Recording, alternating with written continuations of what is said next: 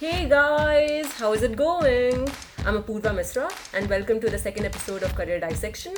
We have two wonderful pilots here, Evan and Afshan, describing their journey and how to best prepare for a career in aviation. Can you introduce yourself?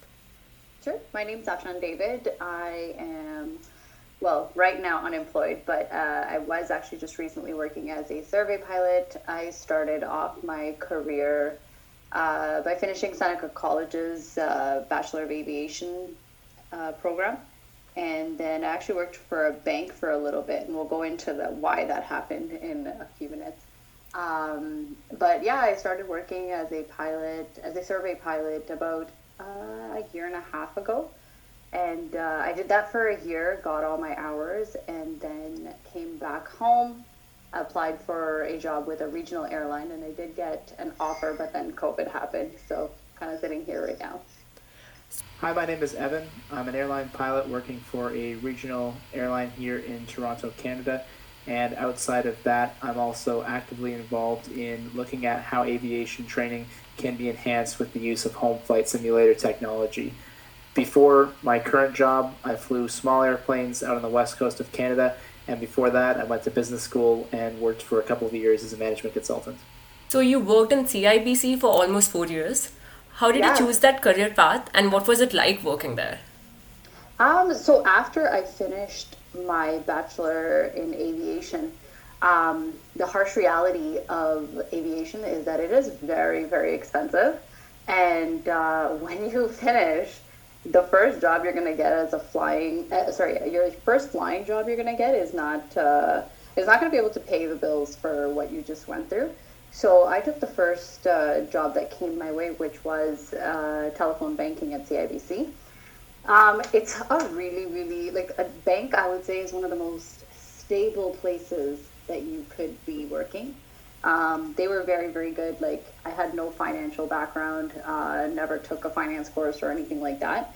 But they basically trained me right from ground zero and built me up. I worked in telephone banking for about a year and a half, I want to say.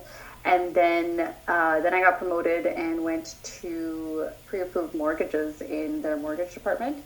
And I worked there for, I would say, about 2.5 years. I loved the mortgage department. It really, with mortgages, there's no really hard set rules. There's no manual that you can read that would give you all the answers. Everything is like a case by case. So you're constantly learning. But it was a really great place to work. I had really amazing managers that always wanted to, help me. They always wanted to help me build my career.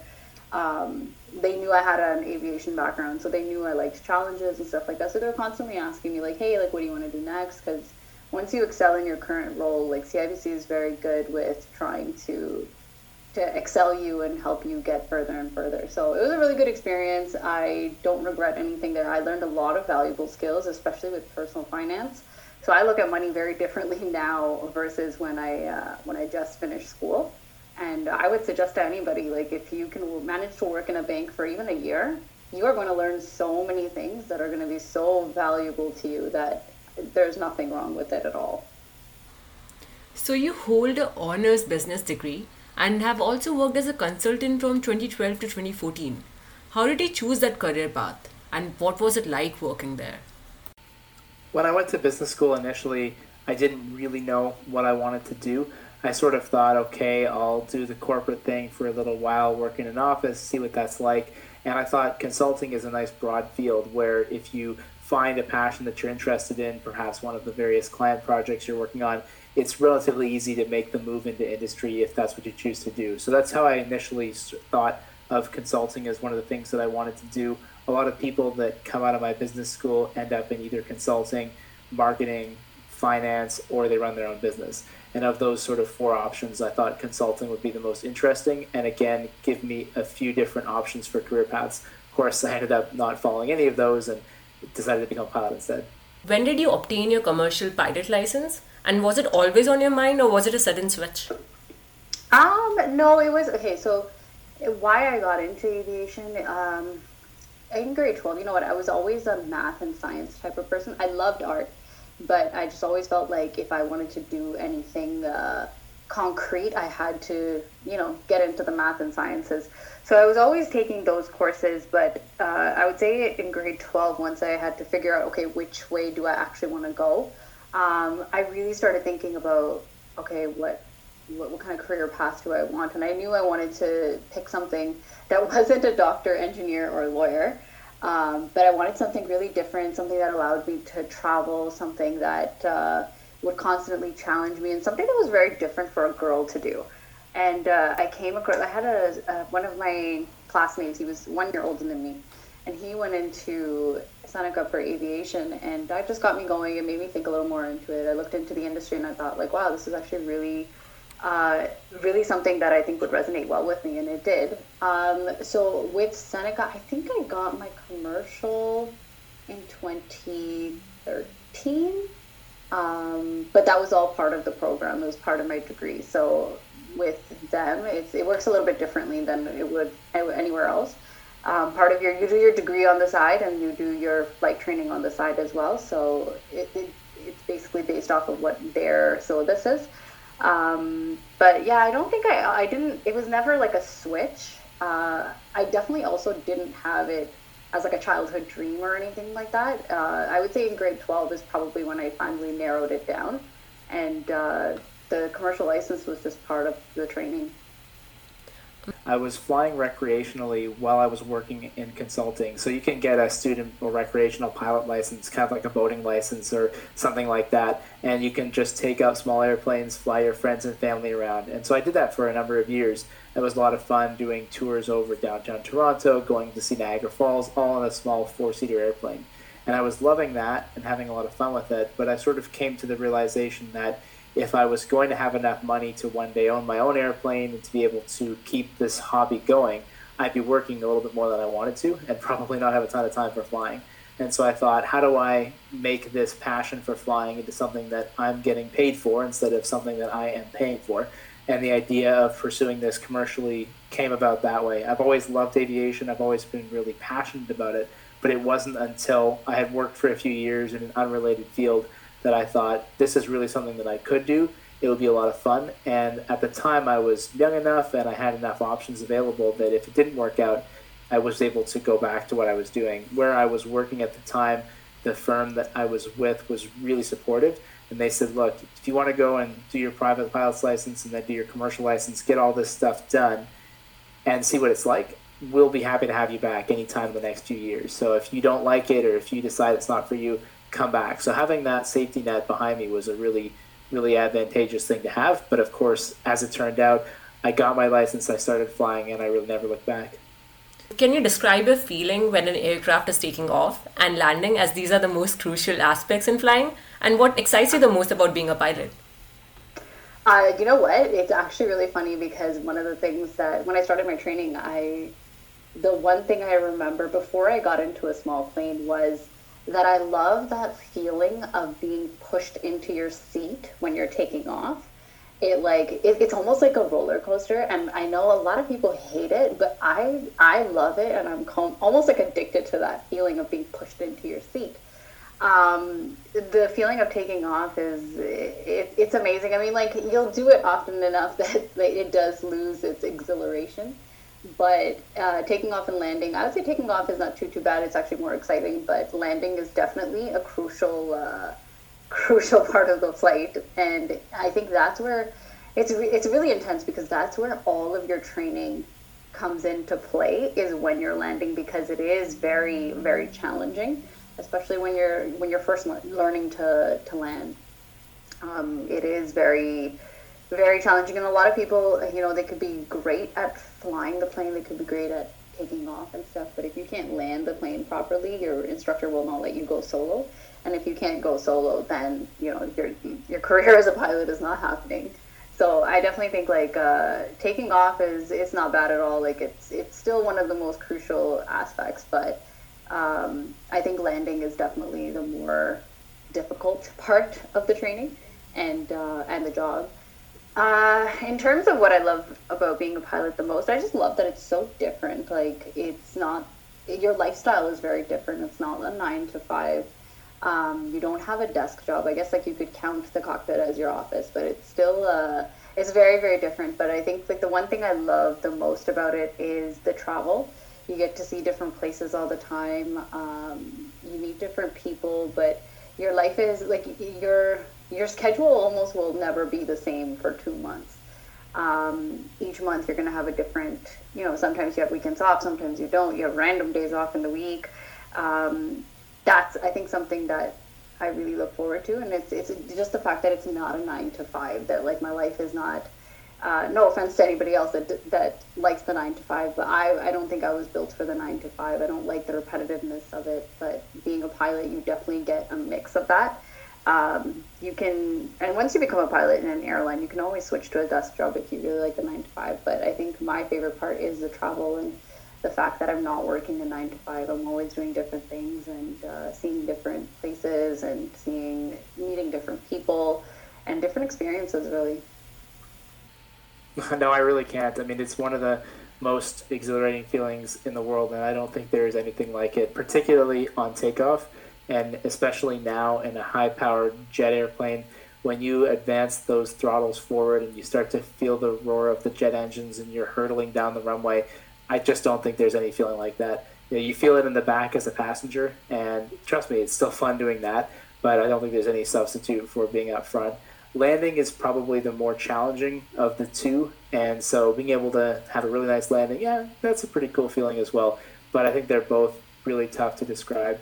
As far as my favorite part of being a pilot, that depends on what type of flying you're talking about. When I was flying small airplanes, it was the fact that we were kind of running the show. So, of course, there might only be myself and not even always another pilot. Sometimes it was just me.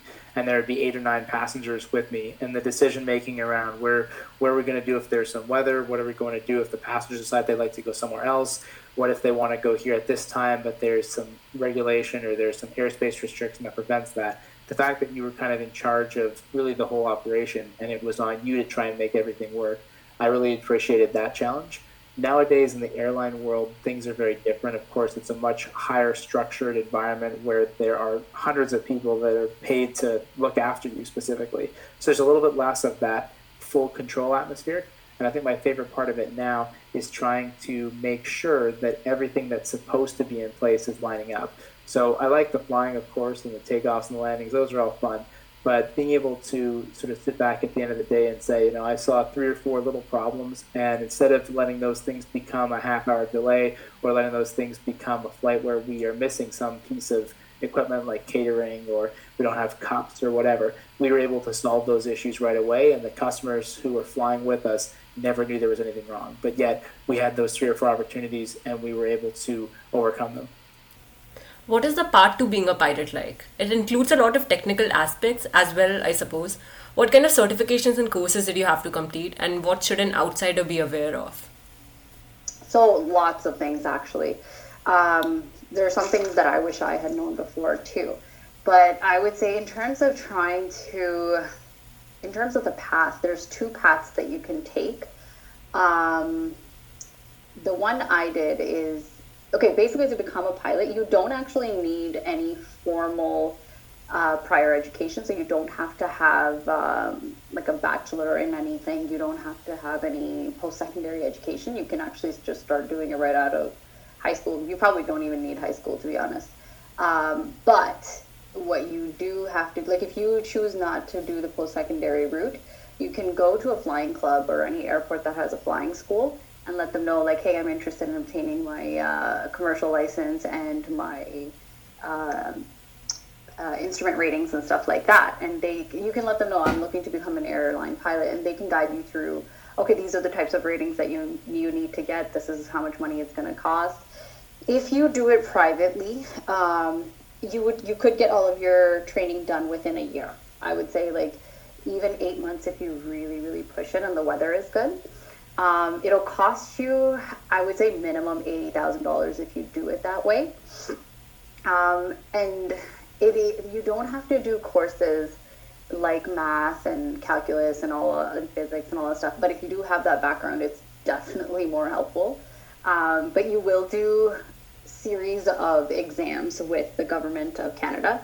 So every time you get a license, you're looking to get a license, or if you're looking to get a rating, there's almost always a written exam that's associated with it. So if you want your private license, you write an exam called a P-STAR. You write your radio exam.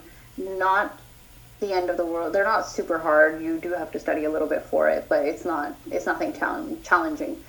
Your private license, then you have to study for that, and you write your written private. That you definitely have to study for, and it is challenging, especially if you don't have formal background in any of it.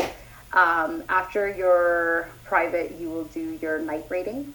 There's no exam for that. It's just, I believe it's 10 hours of flying, 5 hours with an instructor, 5 hours alone at night, and then you'll have your night rating. After that, you can get your commercial license. For the commercial, there's also an exam that you have to write. And then you look into something called your IFR rating, so your instrument flying rating. So in order to fly into clouds, you do have to have a rating for it, and there's an exam that you have to write for that. And then you do some people, they can do their single engine IFR flight test, or you can get your commercial. You can write your IFR written, and then you can go do your multi-engine rating, and then you do your multi-engine IFR rating together instead of doing a single engine IFR rating and then a multi-IFR rating separately. You could just do both of those together when you do your multi-engine rating. And then after you do that, technically you are employable for a job as a pilot. However, if you want to work at an airline, you need to have an airline transport pilot's license. In order to get that, you have to have there's experience that comes with it. It's not just the licenses. The experience is 1,500 hours total, and it gets broken down into how much of that time has to be instrument, how much of it has to be cross-country, and how much of it has to be with multi-engine and multi-crew and stuff like that. So you go through different companies and build your experience, and then once you hit all those hours, then you officially have a airline transport pilot's license. Now, that's one way of doing it. The other way is that if you look at certain colleges or universities, they actually have degree programs or even diploma programs that are associated. So you get some sort of formal education, and you do your flight training on the side. So the way I did it is that I did a 4-year bachelor with Seneca College. And so I graduated with a Bachelor of Aviation Technology. And so along with that, while you're doing, the way they do it is your first 2 semesters, you're just doing book work. So it's, and it's intense. They make you do calculus, they make you do chem, they make you do physics on so many different levels, mechanics, fluid dynamics. There's so many courses that they put you through first. After your second semester, once you pass your second semester, that's when they graduate you onto a flight line. So with Flightline, then you start your private license, and then in September, so the summers are always for it's called intensive flying.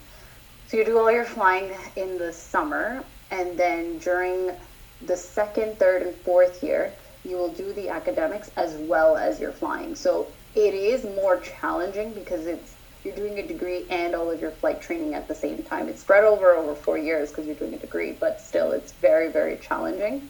And time management is a big issue. There's so many challenges to doing it that way. However, I would suggest if you're coming straight out of high school and you don't have any post-secondary education, please, please, please do it this way. Even if you know that you will never do anything else other than fly, I would still suggest that get some sort of formal post-secondary education so that you have something to fall back on. If, God forbid, but if something happens to you and you lose your medical, you can't fly anymore for a living, at least you have something to fall back on. But also,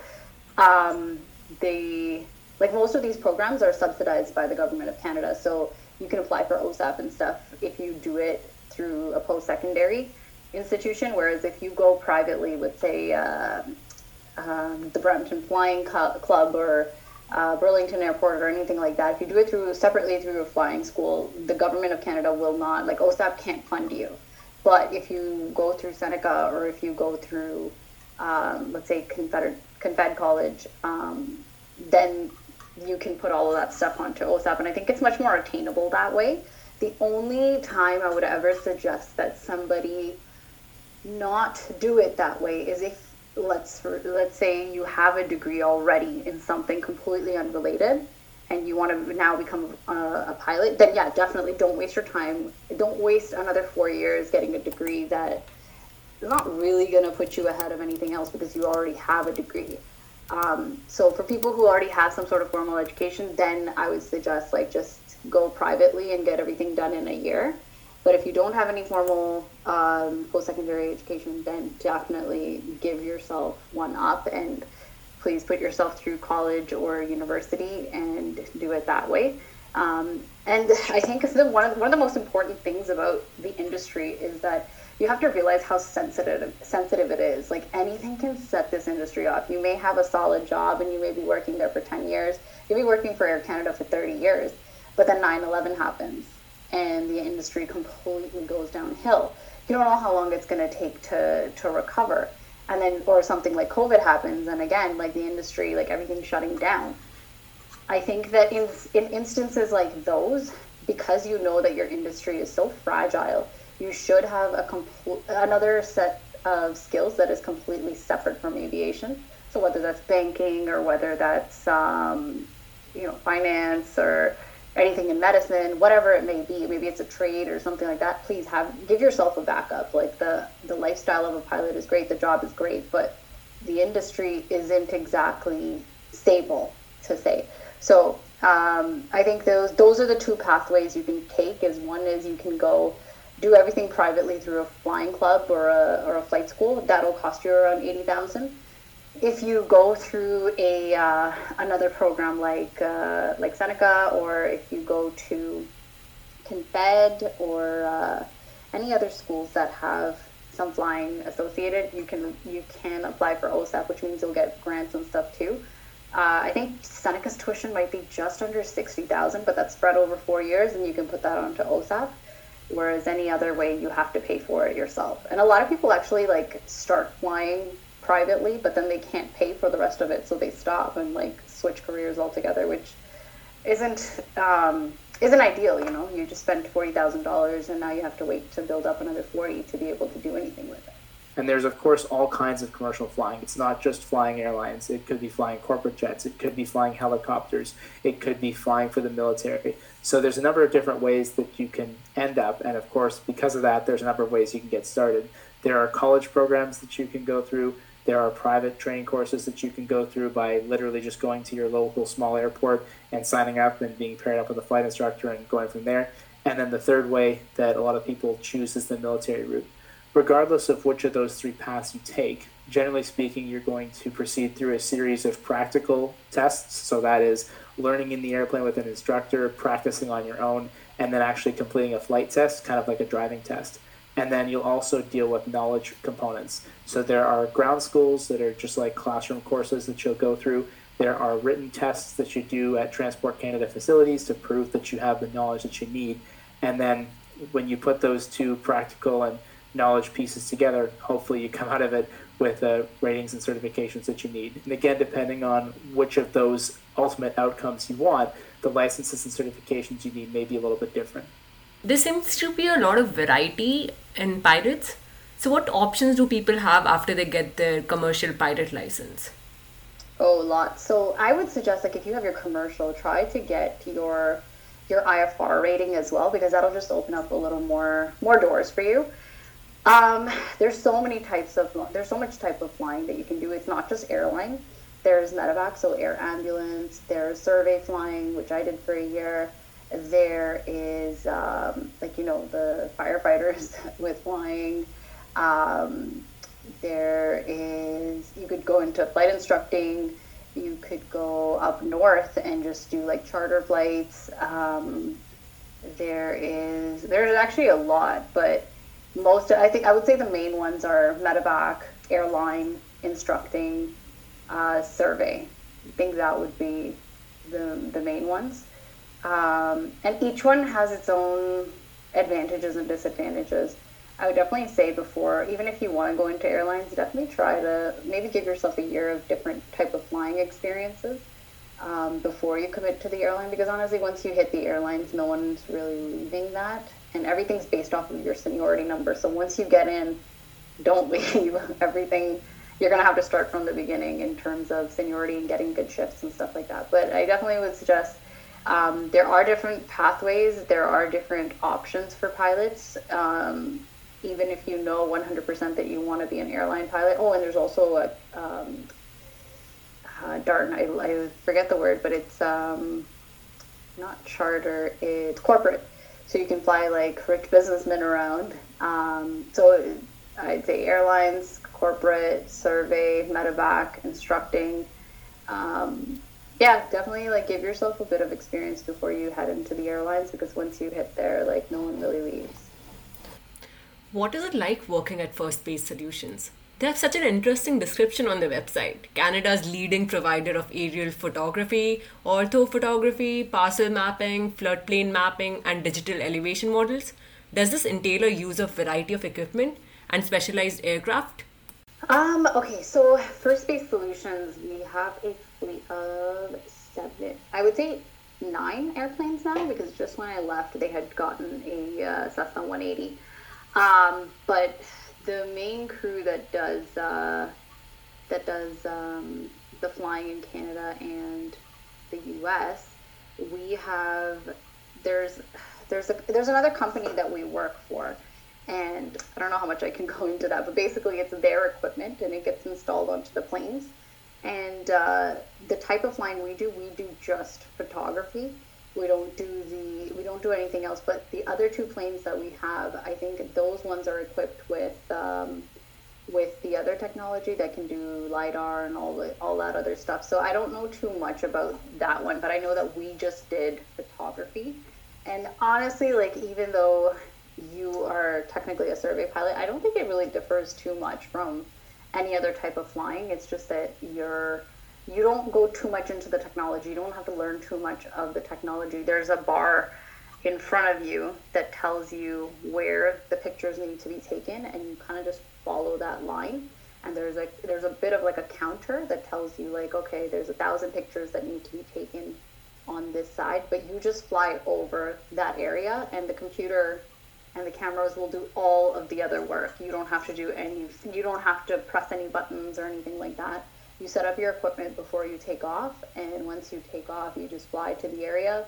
The computer with the GPSs and everything already knows where the site is and which angles the pictures need to be taken, how much lighting and stuff like that. So you just work within a certain sun angle. So we worked within 25 degrees on either side. So when the sun rises and it's at 25 degrees, we can start taking pictures. And then when it's about to set at 25 degrees, that's the last time we can take pictures. Otherwise, it just becomes too dark. But working for First Base Solutions, honestly, it was so good in terms of like their training for taking pictures. You really don't have to know much about the computers. You don't have to know much about the like the systems that they use. Like they are so well equipped that you don't have a physical camera in your hand. Like I know certain companies do. This one is just mounted at the bottom of the plane, and they kind of cut a hole at the bottom under the belly, and the cameras point down. Everything's already installed. It's almost like all you have to do is press play, and that's it. Are there any medical fitness requirements? What age is the right time to start a career in aviation? Is there a limitation to that? And what about people who want to pursue this as a hobby? So in terms of medical requirements, there are requirements in order to be a pilot at any level. So if you wanted to just be a recreational or a student pilot or even a private pilot, you'll need to achieve a certain level of medical fitness for that. And the standards go up as you want to fly more people or if you want to do this commercially. So those requirements are something you'd want to look at before you got started. Generally speaking, if you wanted to become a pilot, especially if you wanted to do it for a career, I would recommend that you go out and you complete your medical before you even get started. It's a pretty simple process. You go to a special doctor that is certified to give aviation medicals. They do what is basically just a checkup, and if you meet all the criteria, you'll be issued a medical certification. And if you can get that at the beginning, you'll have a good understanding of what you need in order to keep that throughout your career. What's the best age to become a pilot? I mean, there's probably no wrong answer to that. Of course, if you're looking to fly for the airlines long term, the more that you're flying, then the more you're going to eventually make, because everything is seniority driven and your pay increases the longer you've been with a certain company. So if you could start earlier, the chances of you being more senior, having a better schedule, getting a better ultimate salary, that's where you're going to get started. However, airline flying isn't necessarily the answer for everybody, and there are lots of flying jobs that have nothing to do with the airlines that you could get into really at any point in your life. I started at about 23 or 24. I would say that's probably maybe not the absolute highest. I know people who are in their 40s and 50s that are getting started, but I would suggest that, for most people, probably 30-ish to 35, if you wanted a career in the airlines, that's about the latest I would recommend starting. And of course, these days with what's happened in the industry and how travel has slowed down, that might be a consideration for people who are looking to get started as well. For private pilots, there's really no wrong answer. The training for a private pilot, well, it's expensive and it will take you at a minimum 3 or 4 months, and probably for most people more like a year part-time. But you could start that anytime. And I know people who are in their 60s or their 70s who, as long as they meet the requirements for the medical, are certainly able to get started. And I think if you wanted to just get your private pilot license, fly small planes around, take your friends and family out, there's no wrong time to get started with that. It's a fantastic hobby. It's a very expensive hobby. But as I said before, I don't think there's anything that quite compares to it. What is life like after COVID-19? How has it impacted your personal and professional life? Honestly, I think COVID couldn't have come at a worse time for me, because I had resigned from First Space Solutions and I got an offer with a regional airline. And 2 weeks before my start date, they called me and said, hey, like, we're pushing back our ground schools because of COVID. We don't have a start date for you yet, but you're still, like, everything's still good to go. And, that was March, and now it's in July. So it's definitely hard. But I would say I'm probably one of the luckier ones. Like, I know I have a job lined up. It's just a matter of time. And I'm married. So, like, when I left to do First Space Solutions, I was married for 6 months. And then I left for a year. I wasn't home for a year. And now when I came back, I've been home for 5 months now. And I'm just taking it as a blessing. Like, I think other people definitely have it a lot worse.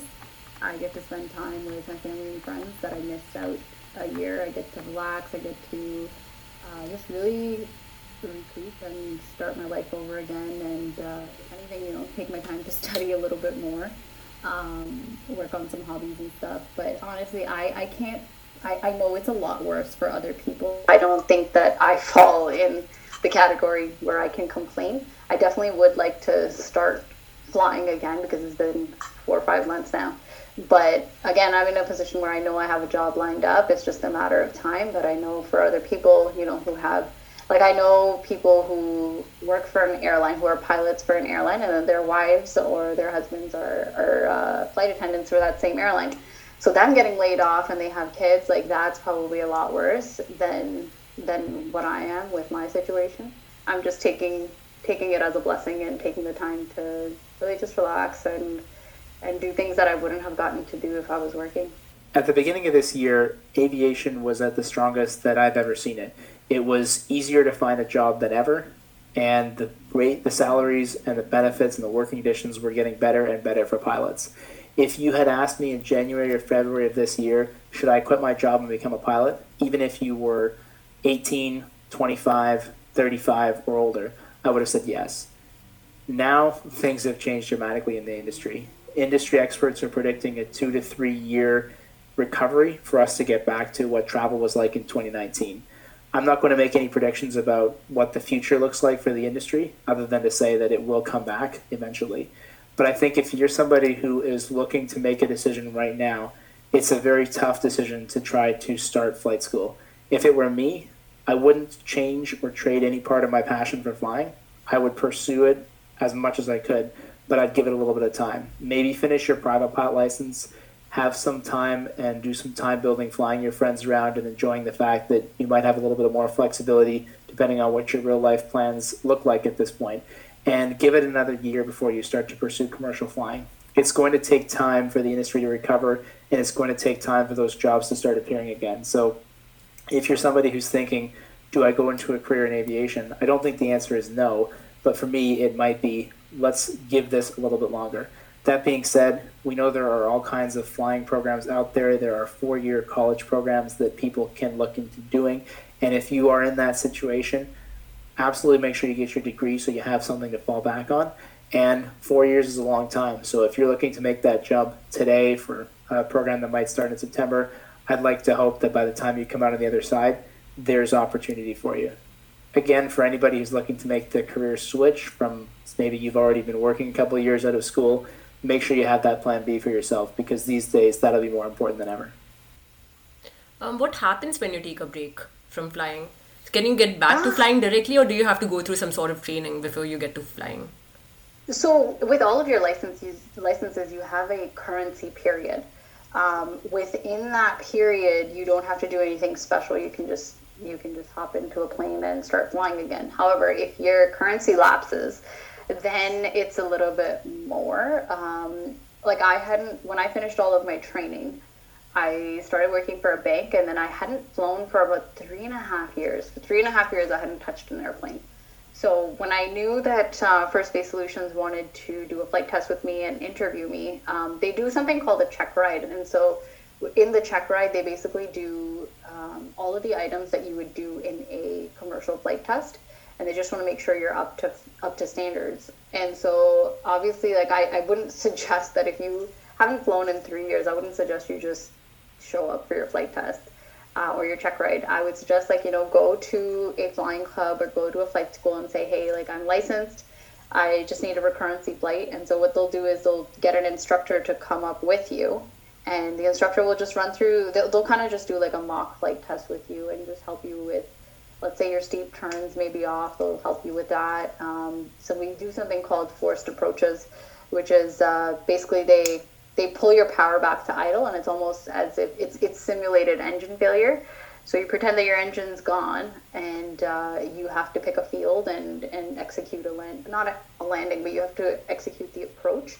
And then right before you're about to land, they'll put the power back in, and you take off again. But if you haven't flown for a while, you definitely have to be current again. In terms of airlines, if you haven't flown for a while, the airline will take care of it. They have checks every 6 months that they do. And the way the government has set it up as well is that if you are carrying passengers, if you are working as a pilot, then you have to go through certain checks every couple of months. But if you're just flying for fun, then I would suggest after a year, by law, after a year, if you haven't done any type of flying, then you do have to do some sort of check with an instructor, or even taking a course online or writing a written exam would get you current again. You're also co-founder of a flight simulation conference. Would you like to talk about it a bit more? Yeah, Flight Sim Expo is North America's largest aviation and flight simulation conference. And what we do with that show is we explain to people who are wanting to become pilots one day how the use of a desktop flight simulator that you run on your home computer can be a huge asset in your training. Whether you're looking to become a private pilot and just fly your friends and family around, or if you want to ultimately become an airline pilot or have another career in the commercial space, the use of an at-home flight simulator can seriously impact your training. You can do your training much more quickly than you would. You'll be able to save money because you won't be spending as much time in the airplane, and you'll have much better familiarity with the concepts like airspace, how to fly certain procedures, using navigational tools like a GPS, some of the language that you use when you're speaking to air traffic control. These are all things that if you learn them on your own in an environment that's a lot of fun, that looks kind of like a video game, when you can apply them to your real flying, you're looking at saving anywhere between probably $4,000 to $10,000 in your training would be what most average industry users report. So this conference has been designed to help show student pilots what it's like to be able to use an at-home flight simulator.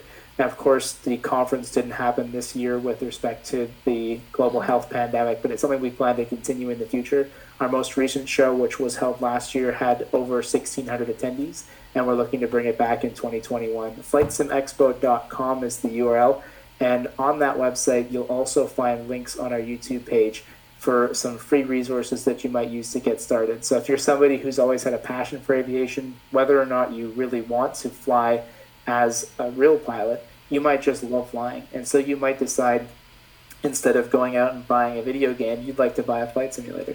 We've got YouTube videos, we've got links to free tutorials that walk you through how to get started. What do you need for a computer? What do you need for a joystick? What type of things should you be thinking about? That's all available for free, linked off our website, flightsimexpo.com. And specifically, you'll find a lot of those free videos on our YouTube channel. Do you regret any of your decisions, and does your professional life impact your personal life? If so, to what extent? Do I regret anything? I regret not applying myself more in school, because in high school I was an honor roll student, and I just figured I'm a smart girl and I don't need to work as hard as everybody else. But at Seneca, oh my gosh, that definitely slapped me in the face. It is a course that, again, like, it's not just the flying, but you're doing a full degree in, and everything is calculus and math and physics. It's heavily physics. And they're courses that you can't, like, so studying something like gas turbine engines and aircraft design and material science and stuff like that. They're very intense courses. So I regret not applying myself more. I think that I could have worked harder in school and done a little bit better. That's probably my only regret. In terms of, I always thought I would regret going into the banking field after finishing school, but no, you know what, now I look back at it, I don't regret it. I was able to build myself another set of skills that could help me if I ever lost my medical. So I don't have any regrets in terms of that. I just wish that, you know, I had a little more awareness before going in as to how challenging it was going to be and how much dedication and hard work it really required. I think I would have got my act together a little bit more. In terms of my career and my personal life, you know what, I have really supportive people around me. My family's very supportive. My husband's very supportive. I remember when I found out I was going to get the job for space, I was telling him, like, oh, like, I'm really sad that you know, I'm going to be gone for like a year, and we just got married. And it was, surprisingly, he was so mad at me. He was saying, like, no, like, you know, this is something you need to do, like, you work so hard. So he was very, very encouraging that, like, no, it's fine, like, we'll deal with a year of not being able to see each other, but, like, this is something you worked hard for, this is something that you have to do. And, like, my parents pretty much looked at it the same way, that, like, they were just very happy that, you know, I was getting back into the field, and, like, yeah, I'd be away for a year. And my mom cried 3 times, but overall, I think they were really supportive about it.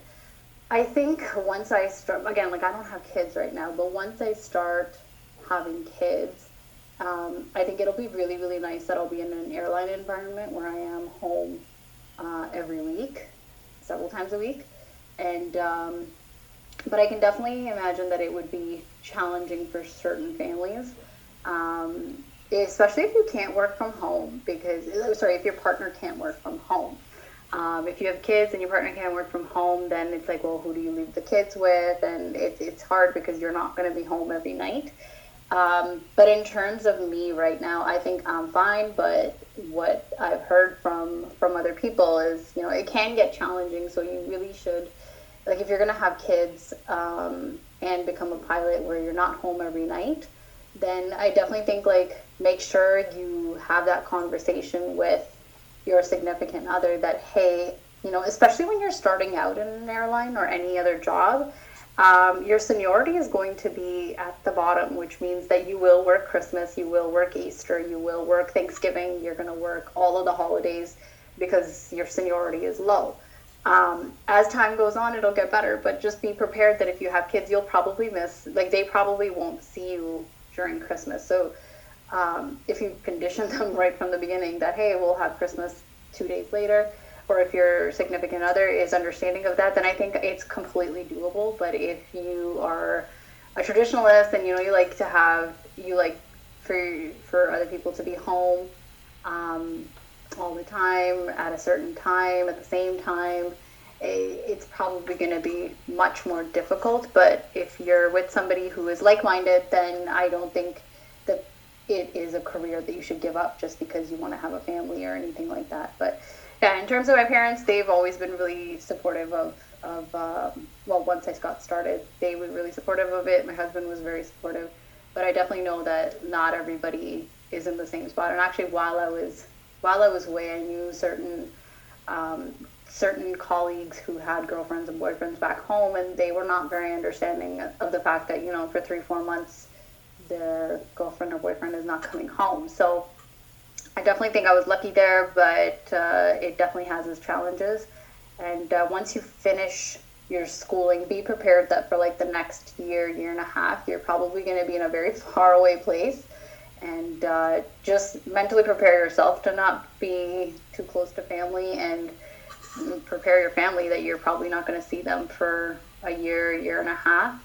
And then after that, once you hit the airlines or you hit corporate flying, then you'll have more of a schedule and it's more doable. But I think like for a while, it's definitely challenging, and you're not going to see all your friends and family. I certainly don't regret the fact that I left consulting to fly. I was working an office job. I was commuting every day to work. I don't miss any part of that. I don't miss Monday to Friday, 9 to 5, even a little bit. There's no doubt that flying commercially, and especially for the airlines, has an impact on your schedule. You are certainly going to be working weekends, evenings, holidays. There is a concept of work-life balance. In fact, I have way more time off now than I had when I was working 9 to 5. But the time off is different. It's not like I am off on the weekends when perhaps someone that you're partnered with or someone that you're living with is off.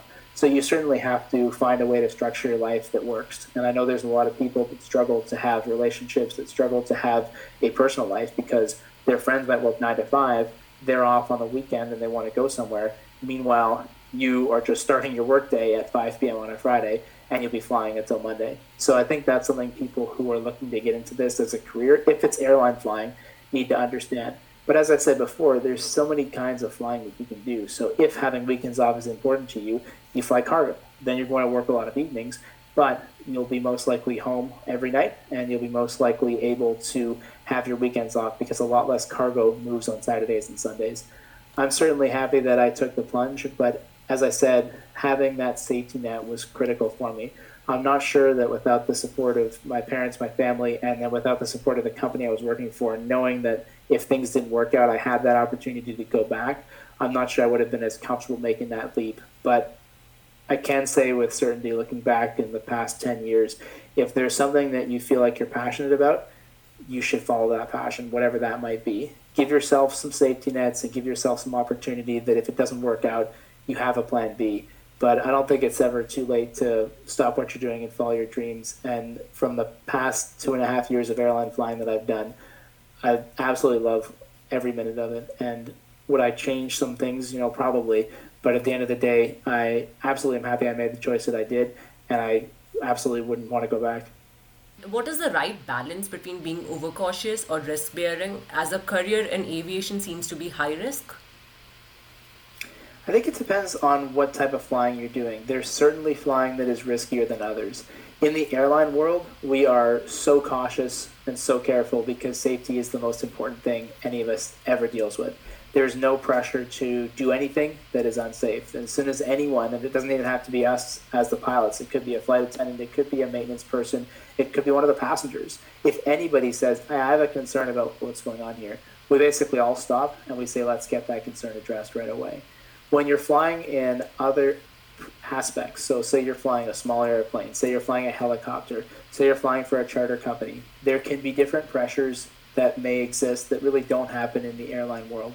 And so in those situations when you may be by yourself in your decision making, there may be a lot more stress on you than there is in the airline world. At the end of the day, if you're a pilot, your concern is getting yourself and your passengers in your airplane safely from where you started to where you need to go. And sometimes that will mean saying no, and sometimes that will mean saying yes, but we need to do this. The ability for a pilot to make those decisions is really what we try to do when we train people. And it's actually something that using a simulator can help with. So I don't think there's really a right answer as far as balance goes. I think the question is, what's the safest thing to do here? And can we achieve the mission while we are doing it safely, making sure that our passengers, ourselves, and our airplane gets where it needs to go? And I think if there's anyone who is trying to compromise safety to be able to achieve that objective, they're not really flying properly. I don't think it's the riskiest, but there's definitely a risk factor. You definitely have to have an appreciation for how dangerous everything is. In terms of the balance, they actually teach you that like, look, there's associated risk with flying. If you want zero risk, then don't go flying. That would be the safest thing to do. But there's ways of mitigating risk. Like you check the weather before you go, you check your airplane before you go, you check along the path and see like, okay, like what you ask yourself, all the stuff, you plan your flight and you kind of plan for worst case scenario. Like, okay, if I had an engine failure along this route, where would I land? And even in flying, especially airlines and multi-engine airplanes and stuff, when you're carrying passengers, it's even more important. But you have backup plans, right? Like the risk is inevitable, but you have to be able to mitigate it. And there's ways of mitigating it. There's some risks that are completely unnecessary and you shouldn't be taking, no matter how high the reward is. But there's certain times where, like, you kind of have to take the risk. There's no way for the risk to be zero. So I don't think you don't have to be the most risky person. You don't have to be the most brave person. You have to accept that, okay, everything has a risk, but how do I mitigate that risk? And again, like that's part of becoming a pilot, is knowing when you're taking on too much and when to say like, nah, you know what, I don't think this is worth it. There's a saying that says it's better to be on the ground wishing you were in the air than to be in the air wishing you were on the ground. So through your training, you'll definitely learn to assess risk, but I wouldn't let that scare you. I think it's just something that comes with experience. But like your instructors and your employer will never really they'll never tell you, hey, like be fearless and just go. There's limitations to the airplane. There's limitations to you as a person. If you've been flying for 10 hours, 15 hours is the max. But the point is, like, if you had a long day yesterday and you're going to have a long day today and you definitely don't feel good, then, that's an unnecessary risk to just say, like, hey, I'm not fit to fly. What kind of failures have you experienced and how did you overcome them? What kept you going in case of partial success in your desired plan? I think the challenge for a lot of people getting into flying for the first time is finding that first job. There are a lot of people who will come out of flight school with 250 flying hours and their licenses, but it's just like a first-time chef. No restaurant wants to hire you when you don't have any experience. So getting that first hour of time where somebody else is paying you instead of you paying for it, I think that was the biggest challenge, both for me and I think we see that with a lot of others who are first coming out of flight school. And trying to overcome that, well, it's difficult. You've just maybe put yourself in debt to spend $70,000 or $80,000 getting a pilot's license, and now nobody wants to hire you. And I think that can be especially difficult for somebody who may have come out of flight school in the last 3 or 4 months, because it's even harder than ever to get a job. One of the things that helps motivate me is to remember that this industry, just like any others, is cyclical. People were flying after the financial crisis of 2008, and we saw a huge slowdown. People were flying back in 2001 when we saw a huge slowdown. So anything like that that's happened in the past, I think if you look to that, you see that it may take a little while, but there's always a recovery there. People love to fly, people love to travel, and I think the industry will bounce back from this as it has from many other crises in the past. So for someone who's in that situation trying to find that employer, you may need to take a break. You may need to be okay with the fact that even though you've just spent all this money on a pilot's license, it is going to be some time before you can get back into the cockpit and you can get back into flying. And it's hard to find another job that's equivalent. I'm in that situation right now thinking, what else would I be doing if not for this? That's probably the biggest challenge we have as pilots, is when nobody wants to actually pay us to fly. And I think the only thing I can offer people who've been in that situation is this industry's been in that situation before. We've all come out of it. And for those who can be patient, well, the fun is worth the wait. Any other advice you would like to convey to people who are initiating their careers in aviation? Yeah, actually, there's some things that I wish I had known and I wish my certain friends had known. Number one, I would say take a fan flight. Like a fan flight is where you go to a flying club and say like, hey, I've never been up in a small plane. Can you take me up? I'd like to see what it would be like to try to learn how to fly. I think it costs, I want to say like under $150, maybe $200, let's just say. But if you're going to invest $60,000 to $80,000, $200 is nothing. Take a fan flight, because I've had people, again, like I went to Seneca, so you don't catch an airplane until the third semester.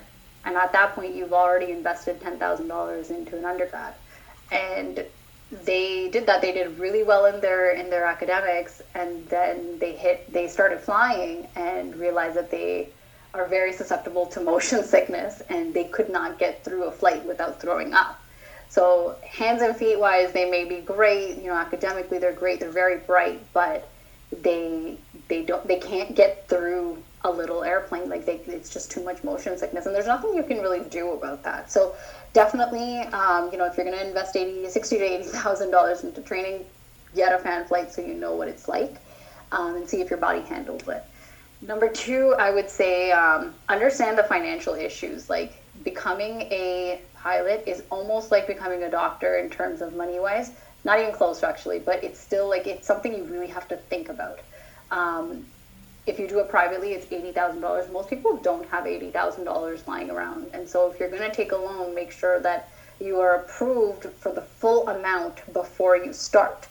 And if you are not going to do it privately, then I would definitely suggest, you know, look into schools that are covered by OSAP and see how you can do your training there.